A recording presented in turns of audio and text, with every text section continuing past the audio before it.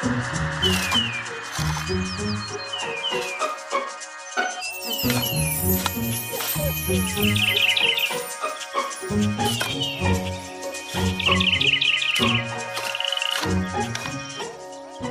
and welcome to the Plant a Trillion Tree podcast.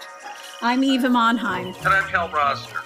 We're both certified arborists, credentialed by the International Society of Arboriculture.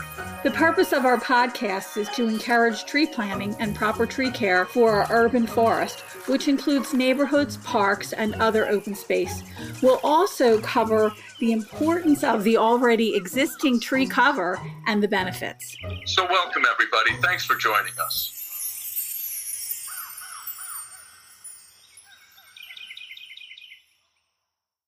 We'd like to thank our sponsor, Monheim Microphones. We'll be receiving our new Monheim microphones soon, and we're very excited. Monheim Microphones designs and handcrafts top-tier studio microphones and preamps right here in the United States in Hollywood, California. Their incredible line of innovative microphones and designs are used around the world by everyone from podcasters to top-charting record producers and singers. They recently released their new royalty microphone, Monheim Microphones Unparalleled Excellence, MonheimMicrophones.com. We are proud to announce that the Plant a Trillion Trees podcast has received a Silver Medal Award for a podcast series through Garden Communicators International. We thank Garden Communicators for the recognition. This podcast is being recorded on December 2nd, 2022. Hugh Weldon gained early knowledge of horticulture working on vegetable farms in Ireland, his home country. He earned a horticulture certificate from the practical experience he gained, which led him to a supervisory position with a landscape nursery with 30 staff members. He was in the position for 5 years. Hugh then worked as a foreman in a flower and bulb nursery for 2 years, where he continued to broaden his horticultural background. He emigrated to the U.S. for greater opportunities in the horticulture industry in 1993 and worked with an arborist learning all aspects of tree care, planting, pruning, and removal. With tree experience under his belt, Hugh worked with a company to learn numerous aspects of landscape maintenance of residential and business properties, which included snow removal. In 1995, Hugh applied for a grounds position at Villanova University and continued his education, earning a horticulture degree from Temple University. After several promotions and numerous years of work, Hugh became the horticultural supervisor, followed by horticultural manager. He can now say he has been happily tending the staff and the landscape at Villanova for over 27 years. Welcome to the Plant a Trillion Trees podcast, Hugh. We're delighted that you could be with us today. Thank you for having me. Appreciate it. Yeah, thanks for making time for us. And of course, we're interested in hearing about your journey. As I understand, you're from Ireland originally, and I do have a favorable bias for anyone coming out of Ireland, just in terms of their appreciation of growing up in such a beautiful country and coming to the United States. So tell us about how that all played out. Like I said, I grew up in Ireland in a little town called Rush in County Dublin. It's about 18 miles north of Dublin City. It's a coastal town, but it's got good fertile soil. It used to be called the market gardening capital of Ireland because there's so much vegetables grown there. We got very little frost, so year round we'd have vegetables. Obviously the potatoes were popular. Potatoes, cabbage, carrots, cauliflowers. A lot of greenhouses, so the tomatoes and cucumbers are all grown in there in the summer and lettuce in the winter. Been working on the farms, family, friends and uncles since I was about 10. After school and all summer long.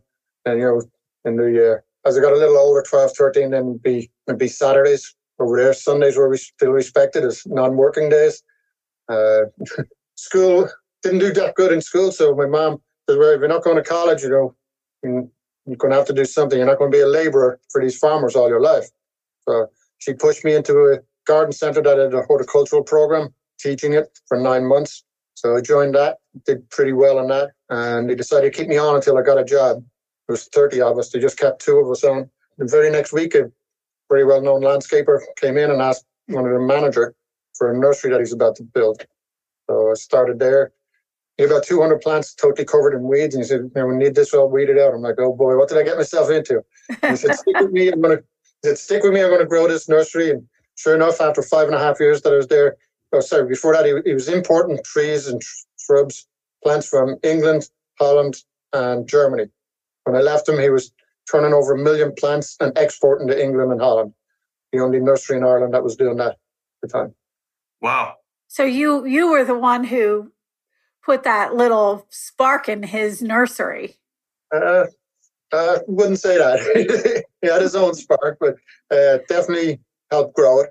It was at times, especially in the busy early summer, when there was a lot of potting going on.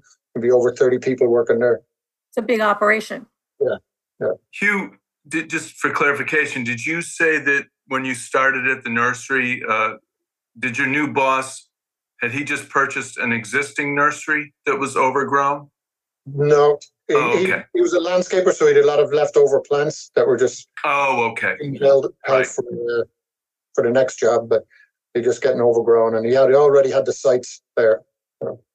So you were pretty quickly engaged with propagation and growing woody ornamentals. Yes. Yeah. After 5.5 years, work was drying up and had some issues. So I went back to, got a job with a family friend that it was a flower and bulb farm. Turns out that I'm actually buying from relatives of that family over here now. Oh. Yeah, the same family. They split in Holland and went to Ireland, and then a few years later, part of the family in Holland came to the United States, and they import them and sell them over here, bulbs, Rurocs. So what was the motivation for coming to the U.S.? I know there was a lot of stuff going on at that time. It was, in the 90s did you come? The early 90s. There was a lot of unemployment in Ireland, struggling to find work in the landscaping business. And I've come from a big family, and a lot of them had emigrated and moved back and forth. Well, if I'm going to emigrate, I'm going to go to someplace I can speak English. I can understand the food. Yeah. The United States was perfect. I had a friend that had been over here previously, and he'd been back in Ireland for 5 years. And he said, let's head over to the United States. I said, I know I can get work there. He was still in contact with landscapers here. So then you worked in the tree industry. Is that correct? You were working for an arborist when you got here? Yes, working for... I was actually an Irish guy that had started up his own business. He had a large business on the main line out of Philadelphia in Bryn Mawr. What was his name? That was Mike McGee. Oh, Mike McGee. Okay. Yeah. Sadly passed away, so I worked for him for a while, and then worked for his son also. They bought over the business.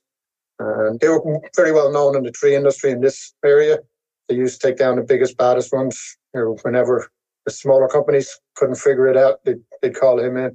I still remember the first day I was there, a big chipper, and it was one of the first self-feeding chippers in the area, trying to put the sticks in. And he's like, Tommy, push it in there. It's not going to bite you. I'd never seen a chipper before, and it's a monster thing. I always laugh when I see the chippers now. Some of them have a sign on them. This machine is not vegetarian. Right. Yeah, absolutely. Yeah, some of those machines were really dangerous back in the day. I remember, people could get sucked in. Like I was telling somebody the other day that it was like farmers who would get stuck in the hay balers. That was one of the things we were told when we first started agriculture school. This is one of the most dangerous industries in the world. And it was true, So then you were with a private tree care company on Philadelphia's main line. Yep. And then at some point, is that where you found yourself moving the direction of working for an educational institution like Villanova? Well, I did the tree work, and I also did landscaping on and off with different landscapers. But that work always dried up in the winter. So I had 2 rough winters with no work, 3-4 months, only get a day or two when it snowed. So wasn't paying the bills. I did a little bit of roofing in the second winter, but roofing in January and February wasn't my gig. So I was like, I got to find something more permanent. Back then, was for personal computer. So looking in the papers, there was a job actually advertised for Rosemont College. Oh, yeah. Didn't get that. I knew in the interview I didn't get that. They'd already given it away. So I met somebody and he asked me, he said, well, why don't you apply to Villanova? I said, are they hiring? I said, yeah, they've 3 positions open since last week. They're ready to apply, and they gave me the papers the next day, dropped them off, got the call, and then got the interview. I was like, okay. They called me a week later, told me I had the position. Need you to come in and fill out some papers. So I said, what day, what time? He said, well, how about next Tuesday? Well, Say, okay, what time? 1 o'clock. Okay. So it was St. Patrick's Day. They wanted to see if I was celebrating already. Oh, that's funny. Chuck Lees and Kevin O'Donnell interviewed me. And Chuck Lees patted me on the back. He says, you found a home here. Oh, that's great. Lovely. That's lovely. Well, one of the reasons why we wanted to have you on the show was my class visit to Villanova a couple weeks ago. The passion that you showed for the plants and the trees on campus made everyone in the classroom comment, this guy really loves his job. You can tell he's really passionate about trees. And he really is caring about what he does. And, for students to recognize that, and I felt like they were following you around like the Pied Piper on campus as we were walking around. But, they hung on to every one of your words. And the writing after the class that they had written, every one of them said you had such passion for the subject matter. And I think that that's something that is really important for what we do and for how we manage the environment. And the trees that you have on your site, maybe you can share some of that information with, how many trees do you plant a year? How does that happen? Some of the big, old, venerable trees that are on the front lawn of the school. Give us a little bit of background there, because you certainly do have a very vast background in trees and nursery stock. Thank you. Yeah, we have 265-acre campus. We have a lot of trees on it. On the centre campus area that you took your class, has a lot of big older trees. We have some of the oldest trees there in that area. There's a couple of big bur oaks that we didn't get to see. We believe they're the oldest, 200, 250-year-olds. They're next to Alumni Hall, which predates the Civil War. It was actually a hospital in the Civil War. So we know those trees are old. They were there then. They're very old. Out on the front lawn, we have some European beeches that are majestic. We've been trying to save them from beech bark disease that they get. We've been spraying them. The European copper beech, and there's a huge weeping beech. And the weeping beech is beautiful, great canopy. But the best place to see it is when you go in underneath of it, where the branches come down and root in and come back up even bigger. They're really great. I know the students love that. Going in there, they talked about that. They said, oh my gosh, going underneath that big weeping beech was amazing. And you feel so different when you're on the inside versus on the outside looking at it. It feels like you're being like hugged by it. Yeah, it's definitely one of the highlights of the tour. The other thing I noticed that you talked about was a stand of crab apples that you have planted. I know the school has gone under some very big building projects. And if you could talk about some of those and also about the planting that sits in front of the chapel, which is one of the key landmark sites for Villanova University. Yeah, so we did have some huge construction a few years ago, built what they call the Commons. It's a lot of dorms and a restaurant. And to accommodate that, we had to build a pedestrian bridge over Lancaster Avenue, Route 30. And it was originally a crabapple orchard in front of the church. And that was getting old. But to accommodate the pedestrian bridge, they had to mound up the soil for a walking path to it. So they had to be removed. And the idea was that when it was originally planted, that when they were in flower, the white crabapples, when you look from across the street from the large surface parking lot, the spires of the church would be up in the clouds. That was kind of neat. So we replaced that with a newer Malus crabapple tree, Sugar Time, name it. And keep the original idea of the spires being up in the clouds when it's in full flower. And I think Sugar Time is one that is got a little bit more late summer resilience on the leaf spot diseases. Yeah, that was the idea of getting something with a little more resistance. Because you've got your hands full with those beech trees, I bet, in terms of beech bark disease. Yeah, unfortunately, we lost a few across different parts of the campus over the years that I've been here. It's always sad to see them go. I mean, it takes 5 or 6 years, but once you see those first little black dots, it's just slow decline. Within 2-3 years, you just have huge chunks of bark coming off the tree. Yeah, how are your oaks doing, Hugh, in general? The white oaks aren't too bad. It's the red oaks have been getting a lot of scorch and disease. They've been declining pretty quickly. Yeah. One of the things that I noticed that you had on your campus and you talked about to our students was the pawpaw Asamina triloba. Do you want to tell us a little bit about how they got there? Sure. My old supervisor, Chuck Leeds, had bought little ones, little foot, 18 inches tall, years ago. And he planted them out in a little nursery area out on West Campus. I didn't really know what they were. So as they grew up, when I came supervisor a year later, the crew came to me and asked me, he says, we've got these black magnolias out on West Campus, got them small, we've grown them on. Can we plant them around campus? I'm like, black magnolias, sure. I saw the leaf. It looked like a magnolia leaf. I hadn't seen the flower, but the guys told me it's a little black flower on it early in the spring. I'm like, okay, then I'll plant them here, there. There was about 6 of them. Planted them around campus. Well, the sustainability manager got an email from a professor asking where's his pawpaw trees. Oh, my. So I'm like, pawpaw trees? Now I had to look up to see what a pawpaw tree was. And I saw them like, oh, okay, they look like magnolia leaves. Yeah. I said, well, tell them they're not pawpaws, they're black magnolias. He got back to me and said, yeah, well, no, they're pawpaws. I know my pawpaw trees. I said, well, they didn't have any fruit on them. Well, sent a picture of the fruit on them. Like, okay, well, I got to bite my tongue on this one. So, sure enough, it took a few years, but they did start to fruit like 3-4 years ago. The first 2 years I didn't get any. Somebody got them before me as I'd shown them what they were. But the last couple of years I've gotten to taste them. They're really delicious. They are great. Are they growing up in thickets or are they single stem? Most of them are thickets. Okay. 4 thickets of them. Okay. Not fruit. Single stems one haven't fruited, but the thickets have. Yeah. Interesting. That's great. It's fun. They even had somebody snatching their suckers from the Asamina. For propagation, you mean? I think it's really... Yeah, I got a call one Saturday morning, like about 9 o'clock in the morning. I wasn't able to answer. I called back like 2 hours later. Like, oh yeah, we're calling because somebody was digging up trees. I'm like, what? But they're digging them up over there near Fettigan Hall. I'm like, what? I said, well, they gave your name. You said it was okay. I said, no way. I said, I didn't give anybody permission to go in there and dig them up. I said, who was it? Oh, we don't know. I said, well, I want to see the report on it because the name should be on the report. The name was on it and I never heard of them before. I said, how many did you get? Well, probably 30 or 40. I'm like, what? So the pawpaws,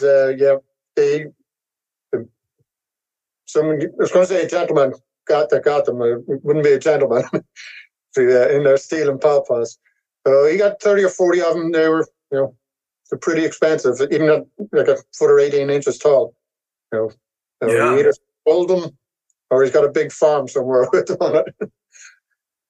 Yeah, it's interesting. Pawpaws the past couple of years have gotten a fair amount of mention in the press. And throughout Philly and the Delaware Valley, you continue to see them popping up in different locations. It seems to me that it is most likely some of this climatological change we're experiencing in terms of warmer temperatures. And I'm finding that pawpaws are adaptable to, doesn't necessarily need to be the part shade that I always thought. I am seeing them in full sun. I had a big one that was on the front lawn, and I sat it next to my Franklinia. They seemed to, I didn't know this at the time, but they were both growing in the same spot that John Bartram found them. So they do really well together. But we planted a lot of them at campus. It takes 7 years before you can actually have fruit on them or they'll flower.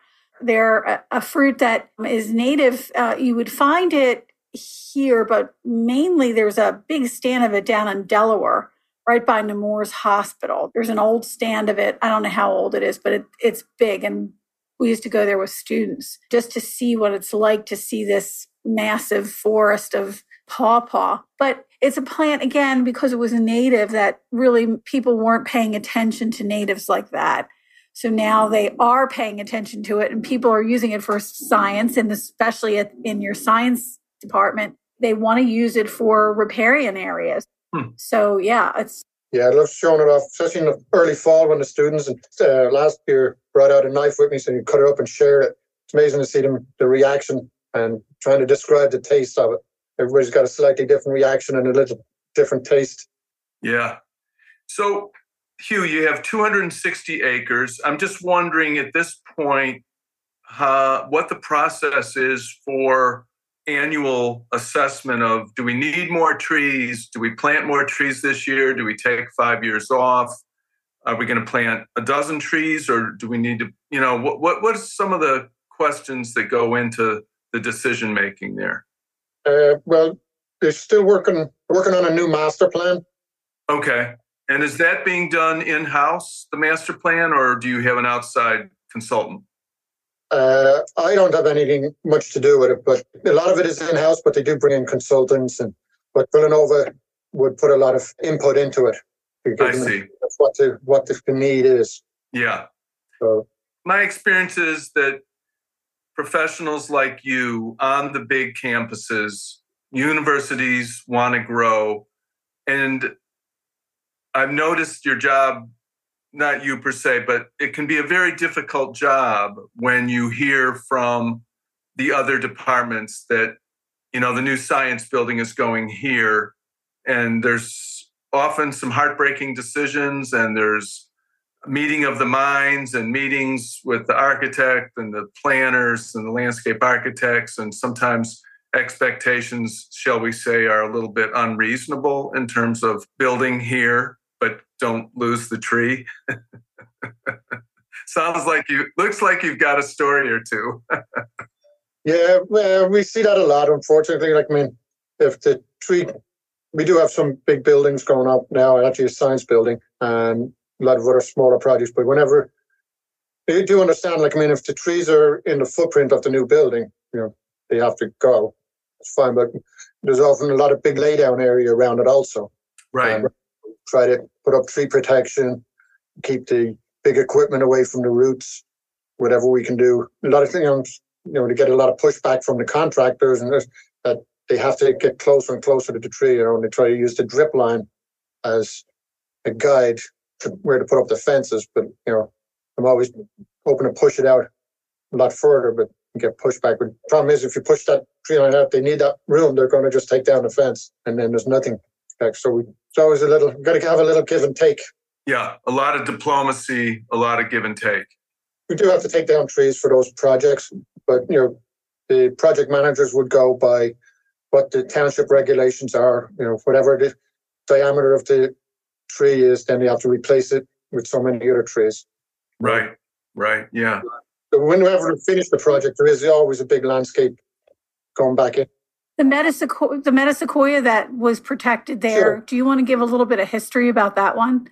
The one that was fenced in, Yeah. and they wanted to put a parking lot there? So we do have a metasequoia there, and I was told for many years that it was a second generation from the first expedition to China that brought them back. And the first one was in 1942 when they found it, and then they didn't, because of World War II, they didn't bring any back. We went back in 45 and got them.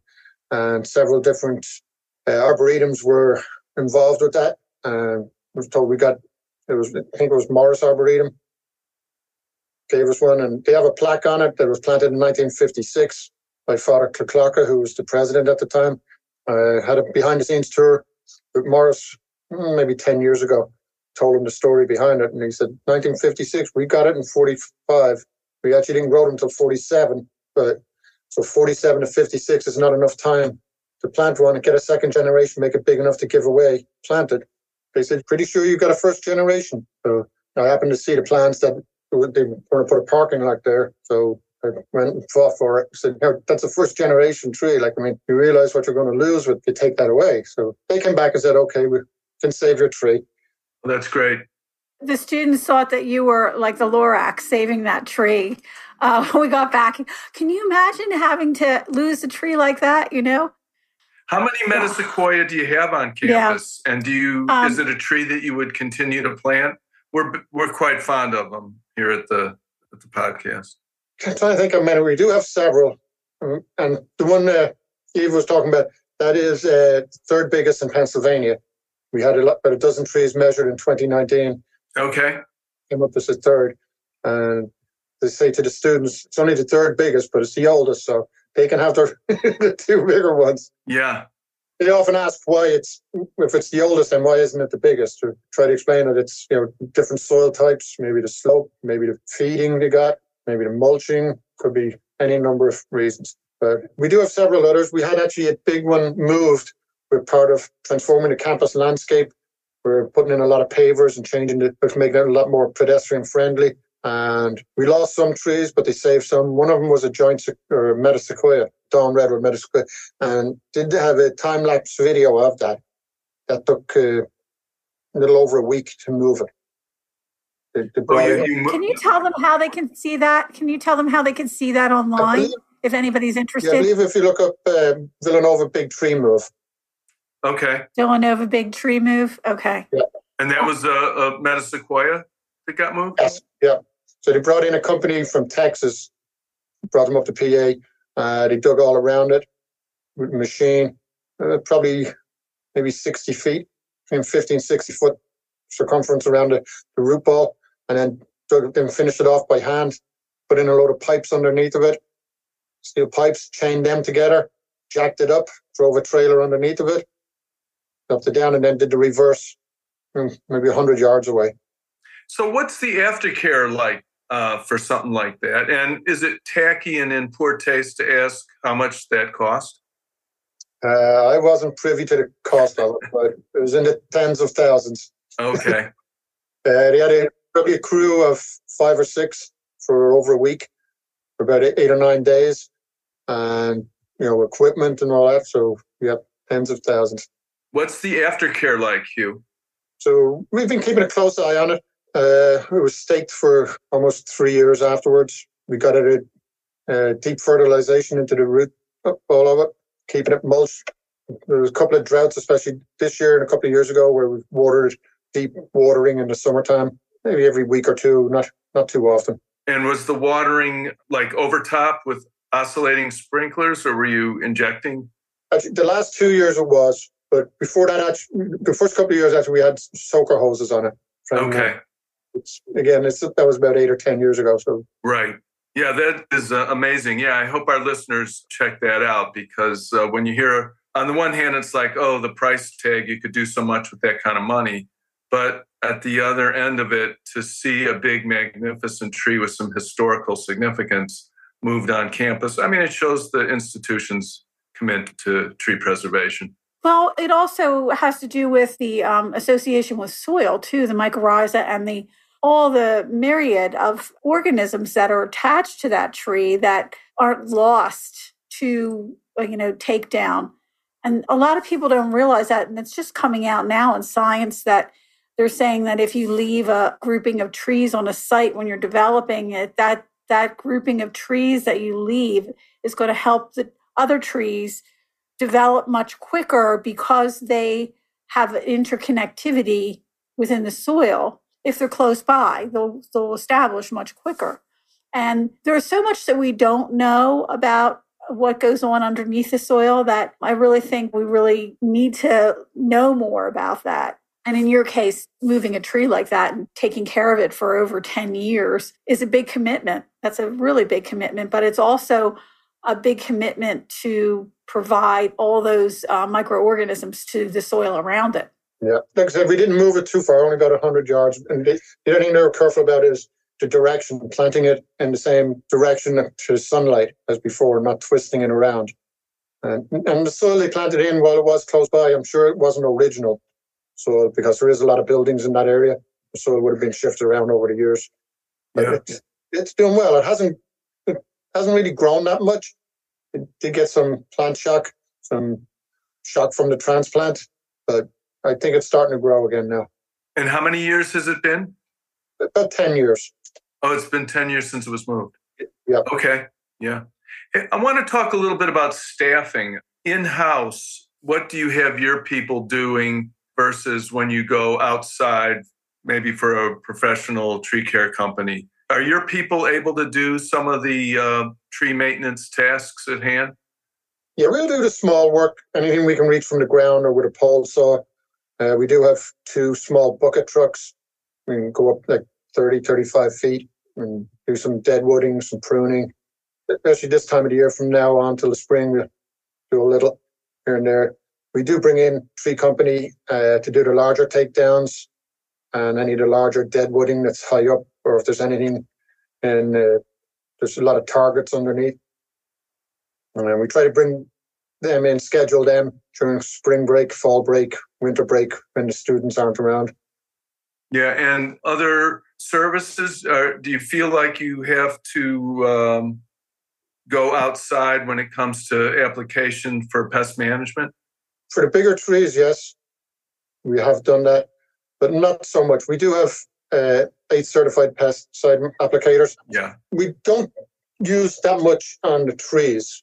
We talked about the beech trees. We do treat the hemlocks, but it's only half dozen of them. And we don't spray them. Past we used to use horticultural oil and that, but they're just too big for that now. Yeah. They're too close to buildings.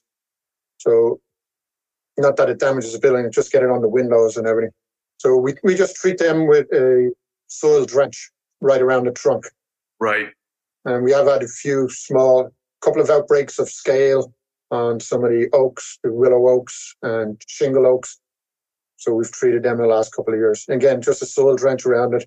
Yeah. One of the things that I was impressed with years ago when I would bring students to your campus was your commitment to runoff and how you manage that and utilize trees to help with runoff. Can you talk a little bit about that? Yeah, plus we have a professor that's very knowledgeable in stormwater management. So we do have a lot of rain gardens on campus. We've retrofitted a few buildings and put in new rain gardens. So the roof coming off the buildings would go into these rain gardens, and they would monitor a lot of them to see how much is evaporating, how much is soaking into the ground. We have another area that's we call a treatment drain. It's a multi-story parking garage. About 3/4 of that water is collected and is run off into a small, call it a treatment drain. It's like a manufactured creek. Then it goes down through there into storage area. And recently they changed where they can pump it back up and do that again. And they do test that water again for how much volume and how much different levels of oil and chemicals that would be in them, how much salt is coming off, for salt in the building for snow management, snow and ice. They do test a lot of them for that. One of the new buildings, one of the new dorms in the commons, there's huge stormwater collection basins underneath that. And they pump that up and they use that for the air conditioning, for cooling the air conditioning systems. I'm not exactly sure how that works, but they're reusing the water, which is great. I'm trying to think what else they might use it for. But I think last time I counted, I think there was like 20 rain gardens on campus. Oh my, that's very impressive. Wow, that's a lot of water captured. Yeah. It is, and I think that's the first time that I saw a campus of your size using bold cypress or taxodium to stick on campus right around your collection basins. Yeah. I thought that was really impressive. What better tree to plant in a rain garden? Right. Bold cypress there when they can grow in standing water. Although, just to go in that direction a little bit more, this is a question for both you all. Bald cypress is at the top of the list with rain gardens. Then where do we go from there after bald cypress? What are the other trees people should be thinking about for the rain garden situation? But you have to be careful with planting trees in rain gardens because, the size of them. If they get too big, then they're going to disturb the rain garden. Or if they blow over, they'll pull the bank over with them and the berm that's built around them. But depending on the size of the rain garden, too, you could use like river birch, another one. Yeah. River birch, sycamore. A lot of shrubs can be used too. Your willows, as you mentioned, black willow, some of your non-native willows can be used. Your cornice, your twigged cornices, especially the silky dogwood, amomum, Cornus amomum is found in wetlands throughout this region. That would be another good one, right? Yeah. The other thing is got to remember that rain gardens, well, they do flood and fill up with water. They're empty 90% of the time, or a huge percentage at least. So you got to have things that'll take a drought also. Yeah. And plants and trees that'll take drought. Typical construction for rain gardens, does that mean there's a geotextile at the bottom that is the foundation and you're building up from that? No. It's just straight excavation then. Yeah. Yeah. In geotextiles, I think many times are overused. I mean, I see people using them to prevent weeds, but that's the most horrible thing you could possibly do to a plant. And I've been on properties where I had to excavate 5 layers of the stuff because people were just too lazy to weed. And every time they got weeds, they put another layer of landscape fabric down, and it was plastic backed. No, it's not okay. It's just not okay. And it doesn't work long term anyway, because usually most people will cover with some kind of mulch. Right. Exactly. Then that degrades. And if it's not mulch, it's stone. And even the stone will build up soil in between them. And then the weeds grow on that, and they grow down through it. And then when you try to weed them out, you're pulling it all up with the weeds. Right. Exactly. That's exactly what. But I had layers and layers of mulch and layers of the landscape fabric. It's just humans trying to figure things out. Well, it's things that we always know better. We don't. Yeah. If we watch nature, we would learn from it. And I know, with what Hugh's doing at Villanova, it's pretty impressive. They have a really beautiful campus, and the old trees especially are just very well taken care of. One question I wanted to make sure I got around to before we wrap up, Hugh, is with I'm assuming you have a significant amount of leaf drop, 260 acres. Are you able to apply any of those best practices in terms of leaf capture, leaf shredding, mulching on site, tree rings where leaves can be left to decompose and things like that? We do collect a lot of the leaves. Wherever we can just blow them into woodlands, we'll do that. Mm-hmm. Else we'll collect them, and if there's a bare spot in the woods, we can dump them there. But a lot of them are brought over to our West Campus compost site, where we put them in windrows, keep it turned, and then we'll use that as mulching or for mixing with soil and planting with it again. So we collect it, we both blow them into piles and suck them up with leaf vacuums, or collect them with the box in the back of a mower, and then we'll bring them over West Campus.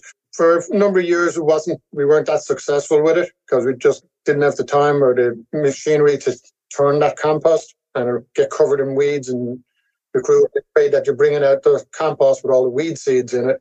But we did get a new loader a couple of years ago, and the crew have been doing a great job with composting, just keeping it turned every couple of months, every month or two, depending on the season. And they really enjoy reusing that. And they've noticed they've used it in lawns, repairing lawns. They've been doing some of that with the compost, just putting an inch or two down and seeded.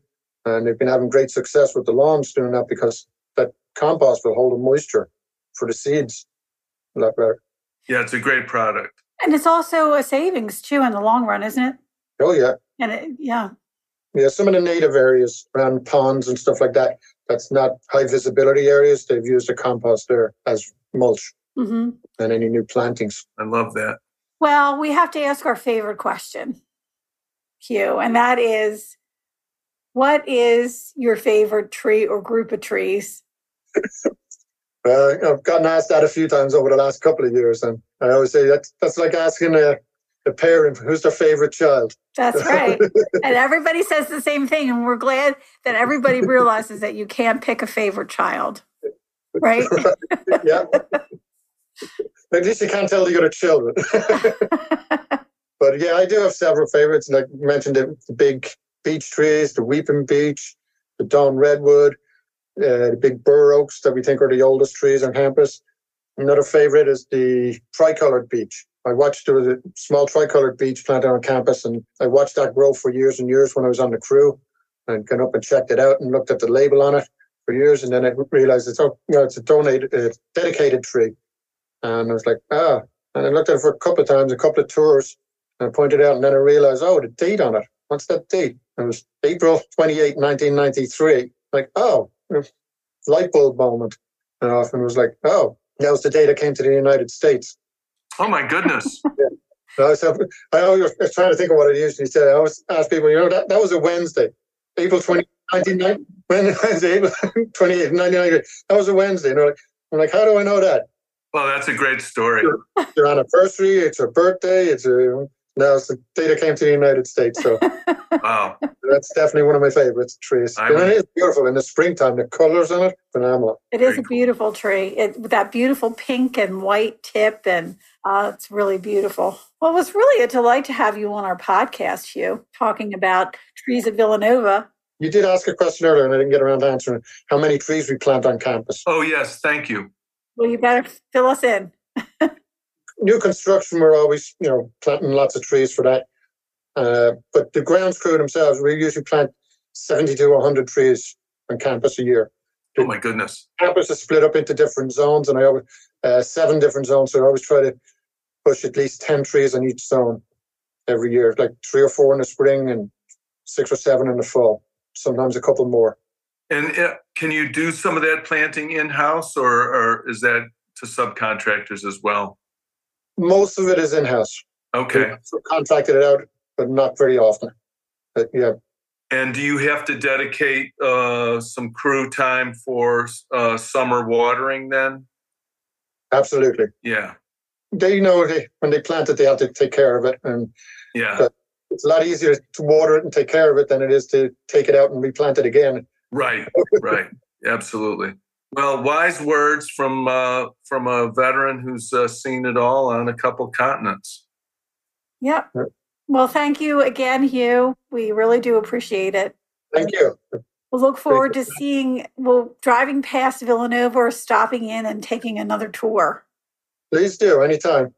We've been here for a long time. We'll hopefully be here for a lot longer. Excellent. Thanks again, Hugh. Bye-bye. Thank you. Bye-bye. Bye.